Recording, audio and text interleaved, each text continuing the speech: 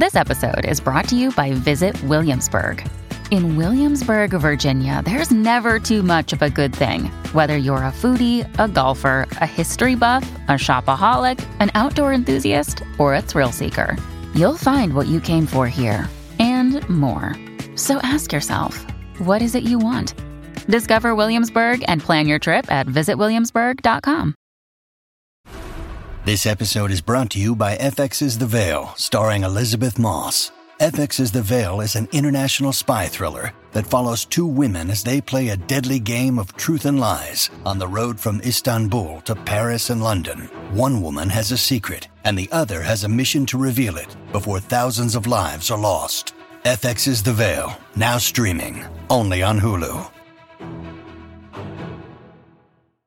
At the UPS Store, we know things can get busy this upcoming holiday. You can count on us to be open and ready to help with any packing and shipping or anything else you might need. Is there anything you can't do? Actually, I don't have a good singing voice. The UPS... Nope. But our certified packing experts can pack and ship just about anything. At least that's good. The UPS Store. Be unstoppable. Most locations are independently owned. Product, services, pricing, and hours of operation may vary. See Center for details. Come in today to get your holiday goodies there on time. It takes a lot of hard work to make it look easy. This Mother's Day, Duluth Trading Co. can help you give her something that keeps up. Whether you prefer to shop online or in-store, Duluth has a motherload of gear, goods, and gifts to keep her comfortable and capable, no matter what needs doing. With Duluth's problem-solving details and legendary durability to boot, you'll finally be Mom's favorite again. Check out DuluthTrading.com for all your Mother's Day gifting needs. Welcome to this bonus episode of the Olive Podcast. Each week we ask our favourite chefs, cookie writers and characters from the food scene to reveal their top 3 cooking cheats, hacks and shortcuts to help make your time in the kitchen truly effortless. I'm back with Amy Newsome, and in the main episode this week we talked all about honey and the magical world of beekeeping.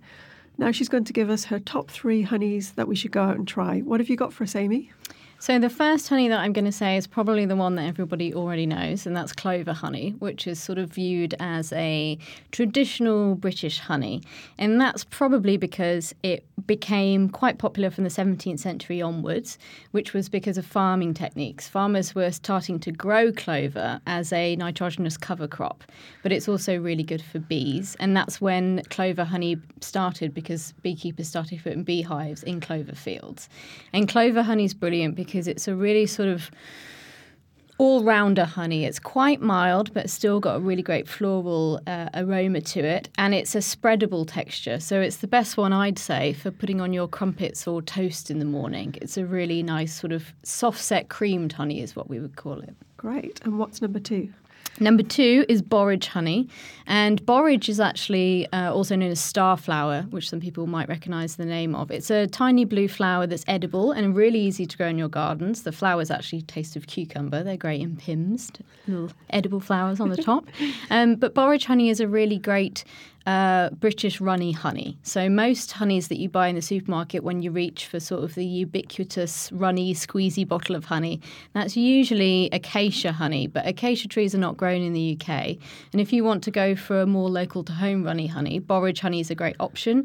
It's a relatively new farming crop in the UK, and it's turned out to be a real success story for farmers. So beekeepers started putting beehives on borage fields, and it really improved the yield of the borage flowers themselves. And then now it produces this really wonderful runny honey, and it's super light in colour and really gentle. So it's a great one for sort of all-round drizzling applications. So on cheeses or as an alternative to sugar syrup in cocktails, but with a really nice kind of, it does have a very slightly cucumbery aroma in with the flower flavours. And then kind of drizzling over salads. It's quite endless. You can use that one for everything. Great. That's a great one. And what's the last one? So the last one, I've gone for more of a Marmite vibe honey, something that you definitely wouldn't be spreading on anything and everything. It's got really strong flavour. It's buckwheat honey. And that's one of our sort of rich, dark options of honey that you can go for. Coming from, again, buckwheat, which most people know from buckwheat flour, which is actually not a wheat at all. It's closely related to sort of rhubarb and dock leaves, but obviously grown in northern France and many areas for making really nice galettes with. But buckwheat honey has quite a bitter, rich flavour to it, slightly malty. It's got a kind of molasses texture. And I personally would recommend using that one for like a whiskey-based cocktail. It's absolutely delicious. Amazing. Those are 3 great tips. Thanks so much, Amy. Thank you. Thank you for listening to the Olive Podcast. For recipes and more information, head to olivemagazine.com. And don't forget to subscribe at iTunes, Acast, Spotify, or wherever you get your podcasts.